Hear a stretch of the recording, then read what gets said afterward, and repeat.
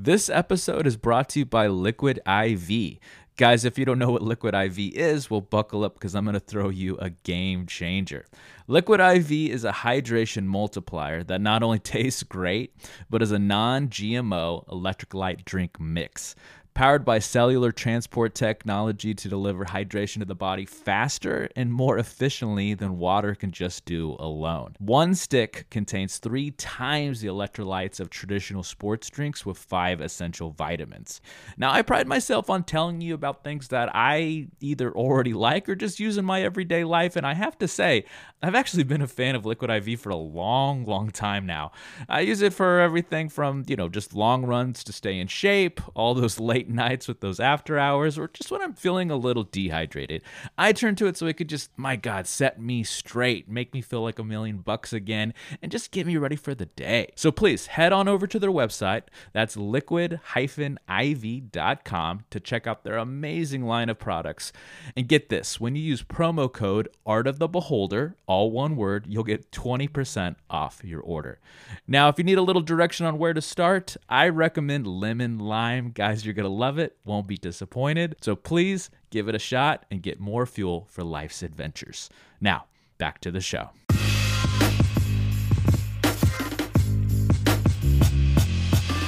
Greetings and salutations, all you beautiful people, and welcome to another episode of Art of the Beholder, a show dedicated to all things eclectic in the world of arts, where we do deep dives into deep cuts and help you understand why damn things matter. I'm your host, Novo Day, and today we're going to be talking about art in traditional fine art, focusing on Francisco Goya's The Black Paintings. To hash it out, I am joined by guest Alexandra Parsons of alexandraparsons.com. Miss Parsons, welcome back to the show. Hello. Thank you for having me. As always, we love Miss Parsons' input, analysis, and, well, her impressions of her mom. We're big fans of those too. So yeah, we are coming together today to talk about Mr. Goya and the Black Paintings. So, Francisco Goya is considered one of the most important Spanish artists of the late 18th and early 19th century, considered the last of the old masters and the first of the moderns, whereas his black paintings are a very special part of his history, as they were never really meant for public consumption, as they hint at the inner psyche of Goya's mind and perhaps not only his spiraling into madness, but maybe a rival. Now, before we can discuss, of course, we need a little background. Francisco José de Goya y Lucentes was born on March 30th, 1746, in Fuente de Toros, Oregon, Spain. And though he rose to the ranks of his professional career, even becoming a prime court painter, which is the highest rank in Spain, mind you, he, however, became very disillusioned by the political and societal developments in Spain at the time, becoming more and more hermetic, eventually living in complete solitude. And what is also known but not exactly clear, he acquired a severe and undiagnosed illness in 1793. We know that, at least historians know that he acquired something, but they don't know exactly what that thing was. He was 47 at the time, and unfortunately, this illness left him deaf, which equally greatly affected his work thereafter. His paintings becoming darker and darker and darker as the years went on, which leads us to the black paintings themselves. These were painted circa approximately 1819 to 1823, right before his death in 1828. They were applied on oil on the plaster of his walls. So mind you, these were paintings with oil put on directly on the walls of his home, this is another testament to why this was probably not for the public eye, for exhibition, things of that nature. And I will put a pin in that because I'm going to touch on a little bit of an extra thesis, if you will, and as we get into the discussion section. His home was called the Quinta del Sordo, or the House of the Deaf Man, because he actually purchased it from a man that was also deaf. And him being deaf himself at the time, that's how the name of the house stood to this day, as far as historians go. There are 14 pieces in the Black Paintings collection, though there are a possible 15th one, and we'll talk about that in the discussion section, as historians argue that one of them got misplaced and is now the 15th one is very consistent with the other 14, and that's in New York, whereas the 14, of course, stayed in Spain. So, as I said, they were never meant for public display or exhibition, but 50 years after his death in 1874, they were taken down and transferred to canvas, which, in addition to the aging process of time, just general damage from this entire process, of course, the loss of paint and the subsequent need for restoration, the pieces themselves were significantly altered for preservation. Now, today, if you want to see them, you can, and they are on permanent display at the Museo del Prado in Madrid, Spain. Now, before we hatch it out, of course, we need a word from our sponsor. This episode is brought to you by the novel The Entropy Sessions, a tale of loss, love, and madness, and our past, present, and future relationships with technology. Find it on Amazon and as an audiobook through Audible. Your support helps us continue our journey. Now back to the show. Like our other shows that involve paintings or artists and shit like that, we normally, we'll start with style or things of that nature. Because there are 14 to technically 15 pieces, and we'll touch on all 15, we're going to dive right into the pieces themselves and talk about, obviously, his color theory and the themes and all the shit, that we normally build up to, but as we're working through the pieces themselves. So we're going to start. Number one is Saturno devorando a su hijo, or Saturn devouring his son. Now, I wanted to start here because this is actually a little shout out to Nerd Writer on YouTube. He does excellent YouTube video essays, and he did a whole piece on just this. And I remember seeing that and thinking, my God, it is quite nightmarish, grotesque. And I'm drawn to it in maybe a different way. And this is probably where I'll tee you up, Miss Parsons, to come in. These pieces are not beautiful. Me, Philip, and Buck talked about H.R. Giger, and we talked about how the grotesque and the horrifying and the scary can be kind of beautiful in a weird way. Mm-hmm. Whereas these pieces are not that at all. They're alluring, but in a way I would call forbidden. Where something that we weren't supposed to see, and it gives it like a mystery and mystique to the inner working of Goya's mind, and it creates this forbiddenness of like, what was he going through? Because could you imagine that? Could you imagine kind of going into a descent of madness and putting those things onto your walls to live with? I feel like of all the things I read and listened to, biographies on him, they never talked about the psychology of living with your demons in your home. No, I agree. And that's something that I visualized a lot while looking at these paintings of him just kind of mumbling to himself, and it being like a scene in one of those historical movies where he's like, I need to paint this on a wall, like, get out my demons. Like, and some historians say like he needs to exercise. He's like exercising his demons out onto the wall that he was battling with. And then did you also I think this one might have been in his dining room. I didn't a deep dive into the location of all these. I know that that adds. That's a good point, because that adds to the mystique and the mystery and the lore and legacy of what these paintings have become. Because they were his home was supposed to be 2 levels, and they were supposed to be on the walls of all these of the multiple levels, whereas some historians are saying they're like, I don't even think that Goya made these paintings, because at one time, or at a time in his history, it was known that he only lived on a single level home, and the second edition wasn't added till later. So people think that some of these pieces were done by his son. So there's so much mystery even there. But just looking at something like Saturn devouring his son, it's just it is haunting. It is. It's very haunting. I remember when I went to Savannah College of Art and Design, and we had to take, I think, in order to get a BFA, you have to get at least take 9 art history classes, and this was one of the first ones. And I remember it being so disturbing. I didn't even want to look at it.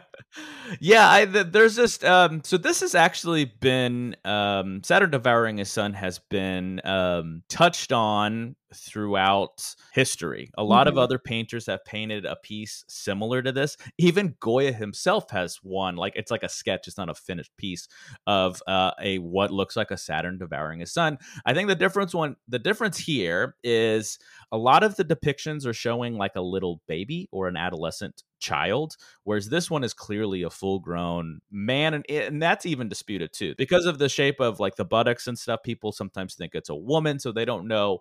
And so to me, I always, bring it back to what I tried to analyze what the artist was going through. And usually, when most people, it's almost impossible to not put yourself in the art. Mhm. I would imagine that Saturn is devouring Goya in this case. Oh, I never thought of it like that. Ooh, that's why we hash it out. I just looked at it as very like, oh, it's classic Roman god of Saturn, originally Greek Titan Kronos in mythology, and based on, Zeus was the only one that escaped, right? So, like, I just went into like because I'm Greek, like this. Oh, yeah, that's classic Greek mythology. Mm-hmm. But yeah, no, that makes a lot of sense to think that he feels like he's being devoured by something that is greater than him. He's getting older. He's seen a lot of hardship. He's seen a lot of war, and he probably Yeah. just feels like he's being eaten away because of his illness too. So that's actually a really great analogy. Yeah, he when you actually just read a bio on him, obviously we're focusing on the black paintings today, but when you read a bio on him, it's crazy to see how kind of famous he was even in his time and how high he got he rose the ranks, but then how much of a descent into his feelings on, the Inquisition at the time and the government at the time and his almost extreme hatred for those things. And I feel like we're seeing him in these pieces. And that's probably a good segue to the color theory itself, because we're seeing a lot of the same style and usage going on through the rest of them. So this is a good, essentially, primer for the rest of the pieces as we go through them. So we're seeing a lot of course, they're called black for not only thematic reasons, but also complete face value color theory reasons. So the scenes are very dark. They are black, right? So most of the color in these pieces are black, a little hints of gray, brown, this color that I had to look up. It's like a golden, like tannish taupe hue called ochre color. And then, he does use a little bit of white just to give a light source to the pieces, almost always in the top left hand corner. And if there is any accents, and this is a perfect example of that, there's only very, very few uses of reds and blues and greens, and they're usually accents. In this case, it's the red blood of the person being devoured. Let's move on to El Perro, the dog. So, first thing when I look at the dog is there's such a sadness to it because both me and Miss Parsons both have a dog. My dog is Miles. And what's your dog's name? Boba Fett. Fucking perfect. I'm And looking at him so, right now. He's yeah. jumped. He just jumped on my bed. Okay. All right. Hey, Boba Fett. So what is dogs? Humans have always had a close relationship with dogs, and dogs at the heart of how we see them is just happiness. We love our dogs, or dogs love us. It's just pure, unadulterated happiness. But when you see the actual piece, the dog, it is bleak sadness because it's just the head of a dog, like looking over something, like it could be like a hill or a mountain or something. You're just seeing him look over this structure, and he's looking at something. And now this is where a lot of historians differ. There's like a shadow that's created with the dark browns and taupes and gold colors, and that you can interpret that as there is a evil presence there, a negative presence that the dog, because if you zoom in on the dog, he looks distraught, he looks scared, and things of that nature. But historians will also say that this was just a byproduct of how, the fucking aging process was and how things were changed when they were taken off the walls, turned into canvas, and restored. I agree with you. I also watched this really cool short, like little documentary of our historian who went around in where this was showcased in Madrid, and she talked about a couple of the paintings. Yeah. And they said that the art conservator that had a little more creative input than they actually like what we wouldn't be able to do these days. And there used to be two birds there. And that he just covered over it. And some say, like, is he sinking? Is he just behind a mass? Yeah, that was the other argument, that he is actually in something like a quicksand. And this which is is Goya so again. sad. That is like, he's being not devoured by Saturn, but devoured by the Earth, like essentially death. And it reminds me of Arteo. Is it Arteo and Neverending Story, where the horse is like, I don't remember the name, but yeah, I do. Oh man, I loved the Neverending Story. We can go on a little tangent there. What's crazy is since I follow pop culture a lot for these shows, the rights just got lifted, and now there's a bidding war from like Warner Brothers or Paramount, all these studios, to buy the Neverending Story to, I'm assuming, remake it. Which I don't know. I'd probably watch that. I'd watch it. I love the Neverending Story. With that, there's like a couple memes out there about the horse was dying and like when did you think you needed to start therapy? And I was like, that scene. And I was so traumatized. Yeah. Was that the first one? Like, and there was the quicksand, and yeah. I mean, they come back at the end, but that's what the dog kind of reminded me of. And he does that classic, like, it's the eyes in all of his paintings, and he does it with the dog too. You're just like, oh god, and the ears are pulled back, and it's just really heartbreaking. Yeah, he does this what's called this like energetic, almost erratic kind of brushstroke style with these. Because if you look at his other paintings, he can go into detail, but remember, this was purposeful. This was by design to put the paint on the canvas a certain way. Right, and there's these big, long stroke-like things, and we'll see more. We'll see more of that when he actually is painting people, because the people look ghoulish. They look scary because it's not clear distinctions of eyes and a face and a mouth and things like that. It's this kind of blurring effect with all of it. And I think it's let's go ahead and move on to one of those with piece number 3 on our list. Remember, this is arbitrary, right? So originally these pieces had no name, no chronology, and he had actually a friend of his, a painter or a descendant or something like this, some sort of association to Goya, named these pieces, and historians have probably given it an official chronology. I just put it into my own chronology, so don't send me your hate mail. Send it to Alexandra. Mm-hmm. Thanks. So let's move on to number 3. That is Dos Viejos, or Un Viejos y un Friale. That's often just called Two Old Men. Now, this depicts a man with a beard with a cane in the mane in the middle, kind of the foreground, and then another man whispering into his ear. What's crazy is I wish they did a little more interpreting when they were giving this names, because that is not a man on the right. That is clearly a demon or the devil, or it's very demonic or biblical. Exactly, very demonic or biblical. It reminded me of one of those like Old Testament stories of like one of like. And this is like, I grew up Catholic and I should know this, but I don't anymore. One of what the does it demons say to you then? What if you were to interpret it? If you didn't even read about this, beforehand, and you had to, well, you could do both, your interpretation post the research. But I had a first impression, and then I had a second impression after I did a little research. What were yours? An old man being tempted to like maybe end his life early, or to like something in some type of demonic temptation. That was exactly to a T. My first impression was this was the devil tempting man. Like this man could be like interpreted as all of mankind, and that there's always been evil forces in nature that are tempting man, with putting their even driving him mad. We're seeing stories like that all the time. But after I did my research, a lot of people, and I almost can interpret this the same, is that there was an evil force that made him deaf. That this was a distinct reference to him becoming deaf with his illness, and that's how he interpreted, or that's how it came out to be in the painting. Yeah, it also kind of reminds me of that, like, you sell your soul to the devil. Like, so he had all this fame and success. Yeah. and somehow he thinks that he's paying for it now.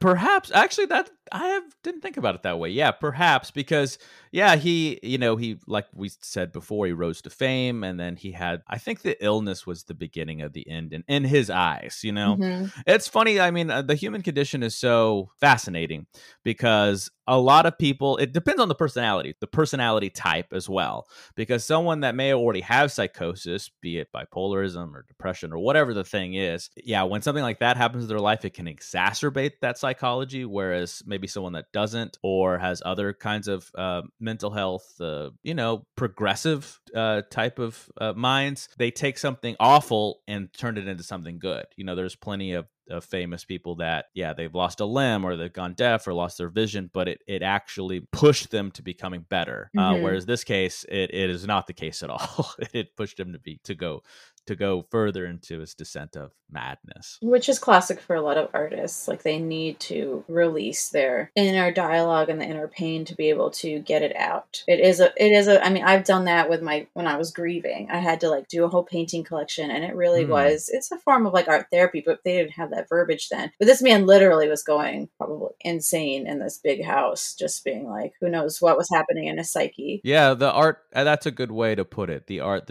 it's very therapeutic. It's cathartic, and it helps us when we put ourselves into the art and or channel those demons into art. Number 4 is Hombres Leyendo, or Men Reading. This one is I think at first glance it's very tame compared to the other works, but I think there is some deeper social commentary here, because a lot of people would argue that, again, we're seeing a lot more people in this piece, so a lot more of that blurry kind of brushstroke style that he created with his dark paintings, and the men again look kind of ghoulish. Like, we're seeing characters like on the far left that because he's used so much of the actual black in the black paintings, they don't have eyes, and so it's a group of men hunched over reading a pamphlet. Historians consider this an interpretation of how essentially the hand of the government, the all-powerful hand, is always, essentially changing the rule book, changing laws, changing things that affect us at the bottom. I agree. Yeah, he had a lot of disdain for that, right? A lot of disdain for oh my God, yes. The current government at the time. He hated it with the fiery passion. When I first looked at this painting, I was like, is that man enjoying himself too much in the background? Like, what's happening there? He's like, oh, yes, read that book. Like, women laughing is probably closer to that interpretation. This is like a segue to that. And I was like, this was like his comfort with like more of the surrealist brushstrokes, and the paintings that he did this one had a more surrealist look to it. Yeah, and he touches, I mean, obviously with our first one on this list, we already touched on the mythology renditions, but he does that a lot. We haven't gotten to them yet. He touches on a lot of these fantastical or mythological stories a lot, so that's a good kind of introduction to how we'll explore those a little later. So number 5 is Judith y Holofernes, or Judith and Holofernes. Now, this is another story, a famous story, and as much as the subject matter is dark, so you have to know a little context here. So Judith, in the story of these two, is killing and beheading Holofernes, and Holofernes can be looked at as the head of the government. So that's, again, Goya being like, I fucking hate this entity that is politics and government, and these people, this very small class of people that are controlling a bigger lower class of people, and so we need to behead that snake. I've seen pieces, like, what's crazy is this is kind of tame to other pieces I've seen where it's actually showing Judith full cutting into the neck of Holofernes. With this one, it's like after the fact kind of thing. And since he doesn't use a lot of reds or other color theory in this, you have to kind of know your history. I think that's what historians already had to do. They kind of looked at it and like, okay, this is obviously what he's depicting here. No, I agree. I love the woman in the background who's praying. No, that's Holofernes. Dead. That is? Wait. Yeah, that's supposed to be Holofernes. So Judith is holding the sword. She killed him. And so yeah, that's supposed to be Holofernes. So yeah, that's like I read it that they were praying. I read somewhere that person is praying in the background, and it that looks to she's me more about like to they're kill him. on, like when a police, SVU like does like a chalk outline of someone. It looks like they're on the ground with their, their head. I don't obviously they're not completely decapitated. So in this rendition, it's probably just like the neck was slit kind of thing. But yeah, it looks like they're down and their hand is like right by them, so they're flat on the ground. Essentially, is how I interpreted it. But it's open to interpretation. Oh I guess no, I could see it the other way. No, that's cool. I've heard, I read or watched one of these, like a bunch of stuff, and they were saying that the person's praying in the background, and you see the gold around the hands. That could be one interpretation, but now it's like very interesting. I'm looking at a different perspective. The first thing I noticed about this painting is because they say how none of these paintings were probably finished. This one looks very unfinished to me. He could have added more of the red, because he did it for Saturn. Mm-hmm. So, and yeah, a lot of these pieces, like I said in the intro, were changed. Remember, this wasn't ever supposed to be put on canvas. So of course they were going to be damaged going from wall to canvas. And then they had to be, other painters had to restore them too. So there was things that were not only taken away, probably with the changing of the pieces, like literal location, they added to them. And we'll talk about that with Fight with Cudgels here pretty soon. But before we get there, Miss Parsons hinted at one I think we'll have a lot of fun talking about, and that's number 6. Mujeres riendo, or women laughing. And in this piece, we are seeing... where to begin? We're seeing a couple of old hags laughing at what I assume would be Goya masturbating right in front of them. But there's people that interpret it as they are also masturbating with him. I think I would probably, when I first looked at this, first impression was, yes, he was, I think the ultimate societal, not the ultimate, but a very, very important societal downside is the concept of being shunned or shamed or laughed at and mocked. And I think we've all, especially in modern times, we know that more than ever. Like, people are bullied online, things like that. And, you could fucking put one thing on Twitter and then you have like a mob of people saying, just like shitting all over you. And so that concept of group shame has been around forever. And that's what I got out of this, that this poor man is being laughed at for whatever he's doing. Yeah, no, I agree. And the void, the classic in the background, the lack of any content except for these 3 figures and his hand on his crotch. Yeah, I also read that too, that some are saying that they're both masturbating or one of them is masturbating. I'm thinking maybe they're prostitutes. Yes. That's what I was... That's often considered the reality of what's going on as well. Maybe he actually gets off on them laughing at him. Who knows? I would love, it'd be so cool to be able to talk to him and be like, he's like, actually, you guys are all wrong. Well, that's the thing is, kind of going back to my sub thesis of, these pieces are not beautiful or sexy in any kind of, thematic or categorical way. They're often off-putting and things of that nature. And the only reason I found myself drawn to them is the forbiddenness of peering into this man's mind when we probably weren't supposed to, honestly. And I could also see the complete opposite of him not having any explanation, of saying, like, not only saying, no, you guys are wrong. It's like, I don't know. I just made them. And it's you, the audience, that is interpreting them. With this painting too, and even in his brush strokes, you can see like the madness in it. And I've always been an artist who would like look at paintings and be so captivated by just the brush strokes, because you're like, oh, that's the actual brush stroke that the painter made. Like, that's right. So cool. And you could see it in this. And then like the middle woman, who she's the scariest, glaring at him. And I couldn't agree more. Like, it's almost like, it's clearly a person, but there's a monstrousness to her. There's she is a creature. She's unhuman.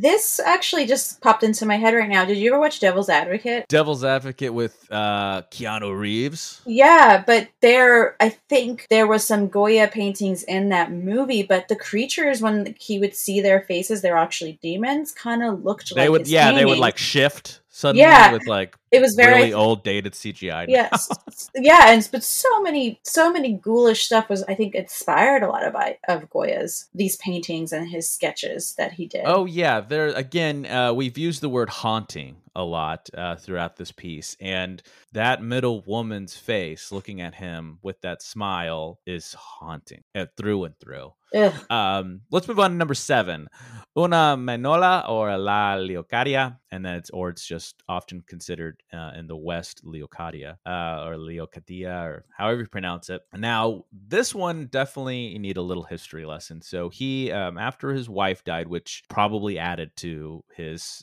misery and his kind of descent into depression and madness and all the things we've been talking about, he did take on. It's never been confirmed, but it's often cited that he had a younger lover that was like his assistant or handmaid and things like that, and that's Leocadia.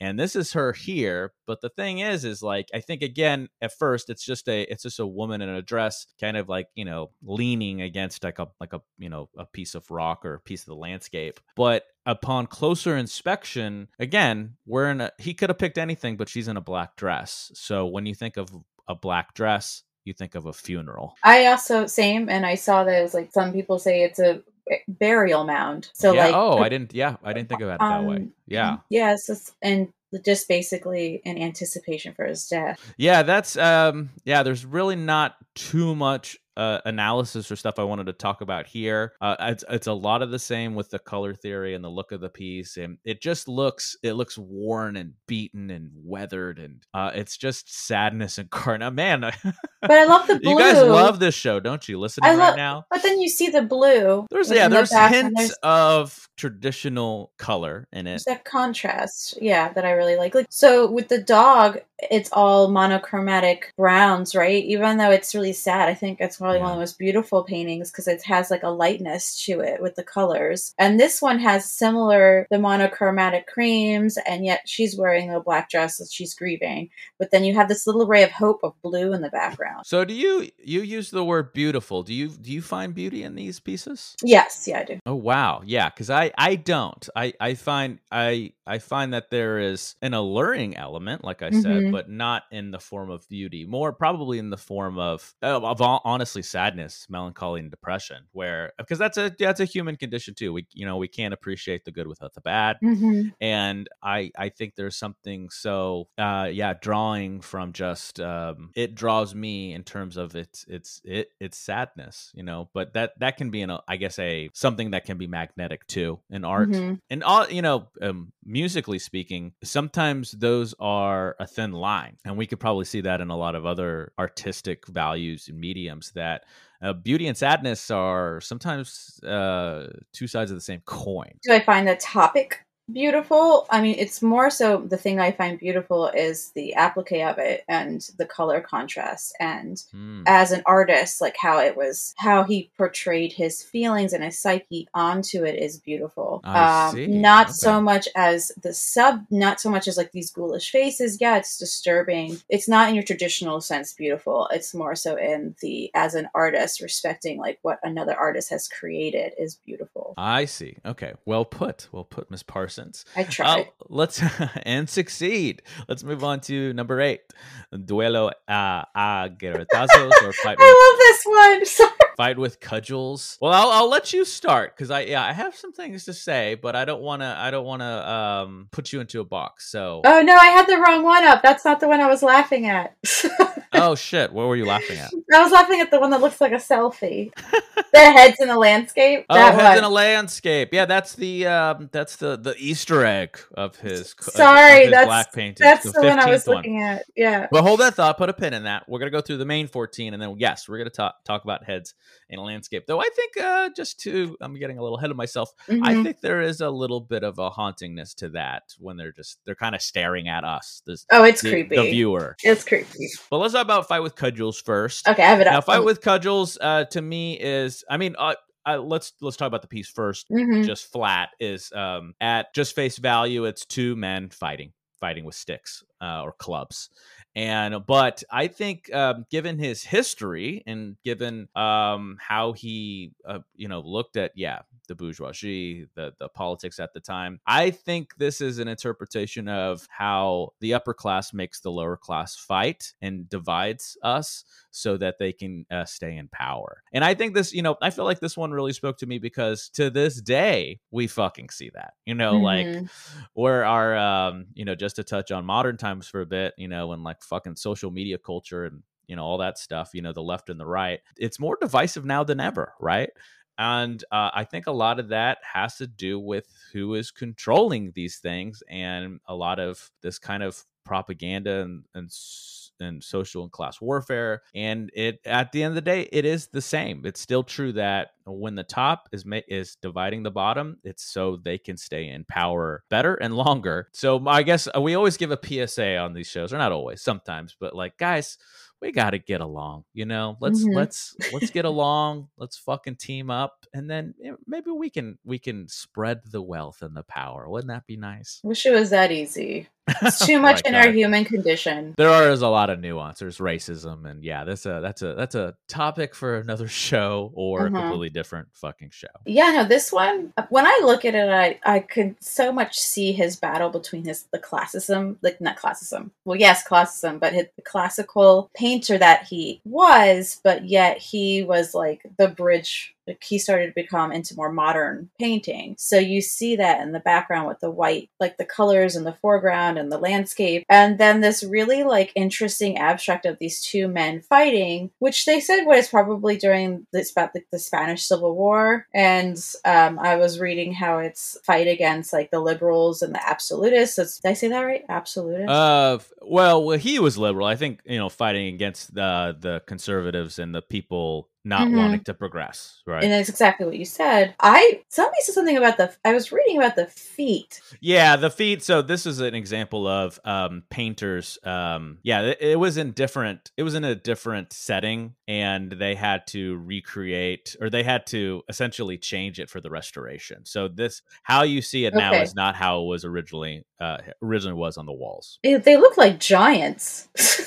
Just when you're looking at it, like they look like just giants on their knees fighting in this like landscape when you zoom out. Well, they're like, they're supposed to be in this like muddy, thing up to their knees. I think the original ones had their knees there, and they were like in these like prairie land, like high grasses. And he has a lot of blood on him, the guy to the left. He's like all bloody. It's just, it's a violent scene. It's a violent scene, absolutely. But powerful. That leads us to number 9, Dos Viejos Comiendo Sopa. Two old ones, or two old men eating soup, depending on the literature. This is much in the vein of Two Old Men, number 3 on our list.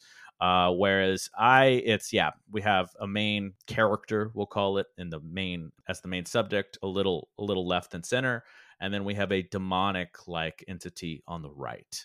And this one, to me, I don't know. I actually am a little more scared of the person, because I assume they have no teeth. That's how the smile was painted. And to me, it's actually more feminine. I actually see this as like an old witch, like woman. Yeah, it reminds me of the witch from Snow White. Oh, okay. Exactly. Oh my God. Yes. That's exactly what it looks like. And it's there's not a lot to talk about here. It's a haunting piece of very sinister. Imagery. Very sinister. Yeah, the entity on the right doesn't even look alive anymore. It looks like it has completely passed. I thought it was just like he's like, I just haven't decided to let go of my friend here. He's just been decaying for days. Whereas the Two Old Men, there's action. You can see it clearly, the demon whispering into the ear of the man. Whereas this one, it's there. It's just kind of there. And that leads us to number 10, which is the first of the pilgrimage pieces. I'm going to really butcher the Spanish pronunciation, but this one is Pilgrimage to the Fountain of San Isidro, or the Procession of the Holy Office, or just the Holy Office. And this one is showcasing a pilgrimage. This is one of 2 pieces that just showcase a group of people moving as a giant collective body of people on a pilgrimage, moving from point A to point B. And again, it's showing a lot of people with because of the style, these kind of ghoulish faces, like unhuman humans. And that's probably where the steep blackness of the black paintings are here. I urge you to read about the history a little more, and then you can figure out the interpretations. But these are where it's a little more tame. It's true. It's also another classic painting that you like learn about in art school. Where you're like the foreground and the contrast and depth perception. And you know what? That's I think that's a perfect segue to talk about technique. So less about the analysis and the subject matter and more of, because we have a lot of movement. We have shows actually incredible depth because we have this this group of people in the foreground, and it does get very muddied, but we see the figures of people in the background to create that movement and that longevity. And it makes your eye really move around the piece, especially with the contrast of his usual uses of blacks and grays and browns and ochres and things like that. And then we have a little blue sky to separate this, assume like a mountainous mass behind the pilgrimage of people. And I feel like this is a master class in the fundamentals, if you will, of painting. I agree. Okay, let's have fun with number 11 then, Witches' Sabbath. So Witches' Sabbath, or the Great He-Goat, is showing a Sabbath of witches. Because, the devil is often depicted in art as a giant man-like goat creature. And this one is almost completely black. You only really see, since he's in the foreground, a little off to the left, you see a silhouette of this creature talking to this group of people. And this is, again, where we're dealing with the religiosity, the biblical horror, things of that nature. But I really feel like Goya's in the people and seeing the horror of the people's faces and things like that. This is very striking to me too. This one is very haunting. Did you see how big this one is? I didn't see the actual dimensions. Massive. It's just like the width of it is absolutely stunning. I almost think this might be one of my favorite ones. Yeah, it's just because maybe that cliche of loving anything that's like with witches and. Oh, really? Well, I don't think we knew that. I've always been really drawn to any type of like witchcraft or mythology and that arena and how they basically like demonize women to be these terrible things. But these witches, they're this coven or whatever, they're like more scared. Didn't he do another painting that was similar to this? He did a piece, and it's literally called Witches' Sabbath too, where it's much more colorful. It's almost kind of pretty. Now that piece is almost close to being beautiful. I just pulled it up here. It was, and it's this one you actually see, the goat creature and this coven of women that are kind of happy to be there. Where it's the black paintings version is completely different. Yeah, you should have fun. Anybody listening that really wants to get into this stuff, like putting these side by side and seeing the stark difference. It almost looks like another painter did it, honestly.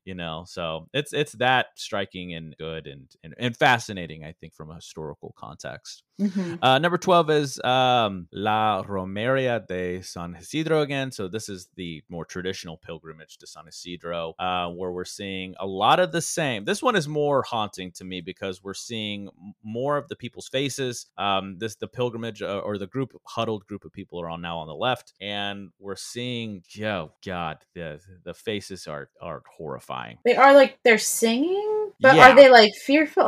It's just so expressive. The pilgrimage. So I do know the theory on this one. The pilgrimage is not to a place, but to Goya. Like they're coming to. I think there's interpretation to sing his praises, but it's more of a pilgrimage to be a parade for his death. We see that through and through with the pieces here. Number 12 is Vision Fantastica Asmaria, or just Fantastic Vision as it's called in the West. This one is he's touching on the mythology and things like that more. And now this, I feel like this one isn't as haunting. It's more surreal, fantastical. And this one, I think, is another masterclass in terms of fundamentals of art creation, with seeing the depth and things like that. And a lot of people, and I agree, he painted in a way to make it look like these two people that are essentially flying, floating, are kind of in front of the piece. Like they're it's almost 3-dimensional, like they're floating towards you. Yeah, and I also it just does look like, and I've read about this too, that it's actually Prometheus going to the mountain to Is he get. going? See, yeah, this is what I couldn't find. I don't know if I thought he was being pulled away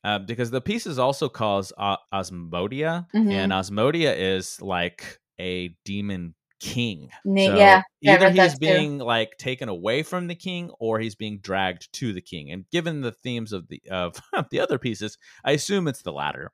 I assume he's being pulled to his doom. Yeah, that's what, because like I should know the Greek mythology of Prometheus by heart, but I know that he gets Well, it's so. taken Oh my God, to. I took a Greek and Roman mythology course in college too, and Mhm. I love that stuff growing up. What a world! Incredible world building and all of these familial connections and things like that. But it is Mhm. so complicated It and is, hard to yeah. keep track of every tiny little thing, especially since there's different. There's a lot of different naming devices and nomenclature between the Greek and Roman. But yeah, I'm gonna go with that. It's Prometheus being dragged from one of the demon kings, to the top of the mountain where he gets his like guts eaten out over and over again, something like that. Don't know, but that is. Ooh, I want to know now. I think that's the myth.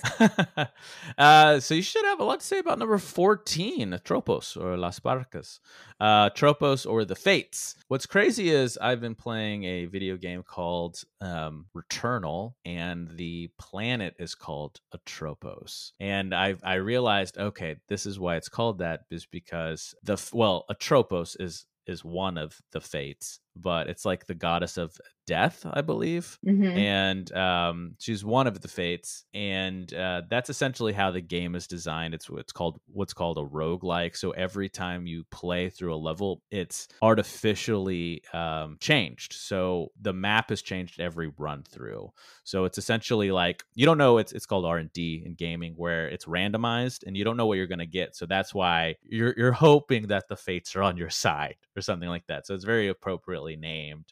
But Atropos, yeah, again, it's very thematically consistent that the goddess of death is coming to, well, in this piece, it's her and her two sisters that are, I assume, coming after that man, the far right part of the piece. This is again a lot of the same, a lot of consistent, as I said, with his other pieces. Really great, and I feel like I had more fun learning about the history of it, like Atropos and her sisters, and what the fates represent and what they are, and the mythology behind them. Do you remember the cartoon Hercules? Oh yeah. Do you remember the sisters when they cut the thread? I don't. Is that them? That's them. That's Yeah. them. That's the fates. Okay. Yeah, it's the Fates. Actually, just watched that movie with the kids at an aftercare, Oh, like after perfect. school, and I was like, "Oh, there's the Greek Fates where they cut the thread of life, and like the scissor in their hands, one of the sisters about to cut the Goya's life." Yeah. Yeah. Okay, cool. Well, guys,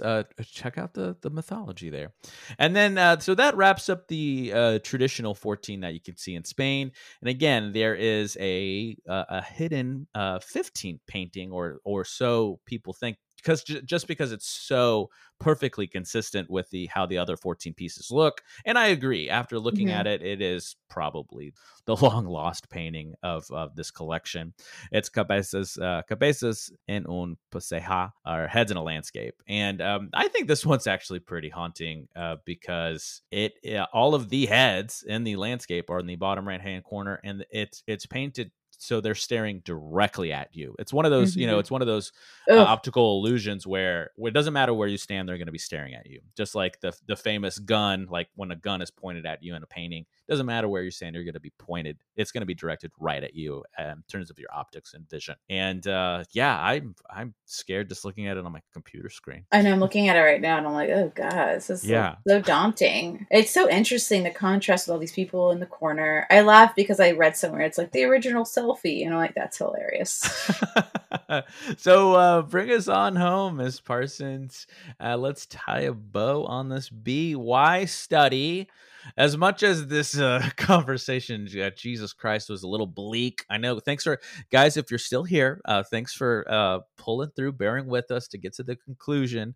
Why study the black paintings, though? I believe it's like an entryway into the psyche between a man's own creative myth. You're also seeing into the fact that this was never meant to be seen. And a lot of people paint things to create things for it to be seen or to be sold. So this really is getting into his reflection into someone's mind. And he really was the precursor for, surrealism and modernism. So he's very important because he's the link between the great classics. You worded that so well. The great classics to the future, like the modern painting. So he's very important to learn about, and these black paintings were a segue into those. Absolutely. He's a bridge. He's a bridge into what a lot of historians call the bridge to expressionism, that whole era of painters and culture and things like that. And before we get into our outros, a little post Easter egg fun fact for you guys, just to end on more of a fun note. So he is also the very first painter to paint a nude that was more sexually focused or explicit in nature, instead of like a nude that was depicting a story or things like that. We've had nudes for probably since the dawn of time, since people could create a painting, on a wall or something like that with the stick figure, right? His piece, there's two versions of this too. There's La Meja Desnuda and La Meja Vestada, and it's showing a lovely woman on like a couch type of piece of furniture, but it's not, it's a nude to be more sexually explicit. It was described as the very first totally profane life-size female nude in Western art of all time. Did not know that. That's so cool. Guys, thank you for listening. I appreciate you hanging on with us on this one. Of course, I want to thank my guest, Miss Parsons. But before we go, of course, we got a little extra for you, a little icing on top, a little cherry for that Sunday with what we call the Gem of the Week. If you're new to the show and don't know what the Gem of the Week is, it's something we like to talk about here at the end of our shows to highlight, but it doesn't really fit into the scheme of the main topic, because it may just be on our radar in the last day, last week, or maybe last month, but we want to give it to you guys so you guys can dig deeper.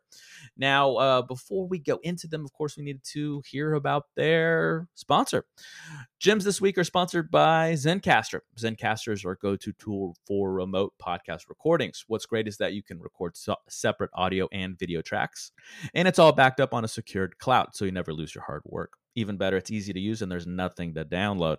So go to zen.ai, that's zen.ai/Art of the Beholder, or just use promo code Art of the Beholder and get 30% off your first 3 months with a pro account. Now back to the gems. Mine is I've already talked about one, but I'm gonna keep it short and sweet. So Returnal is a game, a video game that actually Ryan has talked about in the gems, and I just finally got around to playing. It is a fucking challenge. It's not gonna hold your hand. It's rage quitting hard. You're gonna hate yourself sometimes for playing it, but once you get past things, you'll really feel like you succeeded in something. And then what's crazy is my wife loves Ink Master, which is the show about tattoo art. And they just renewed the show for a season 14. And in episode 2, there was this, what was so fitting. This just happened. I think this is the most recent episode as the time of this recording, is they had a competition where a canvas, so the person got to pick what they wanted, like I want X, Y, and Z on my shoulder or whatever, but they had to do it in the style of a famous artist from history. And Goya was one of them. And they actually showed a picture of Saturn devouring his son.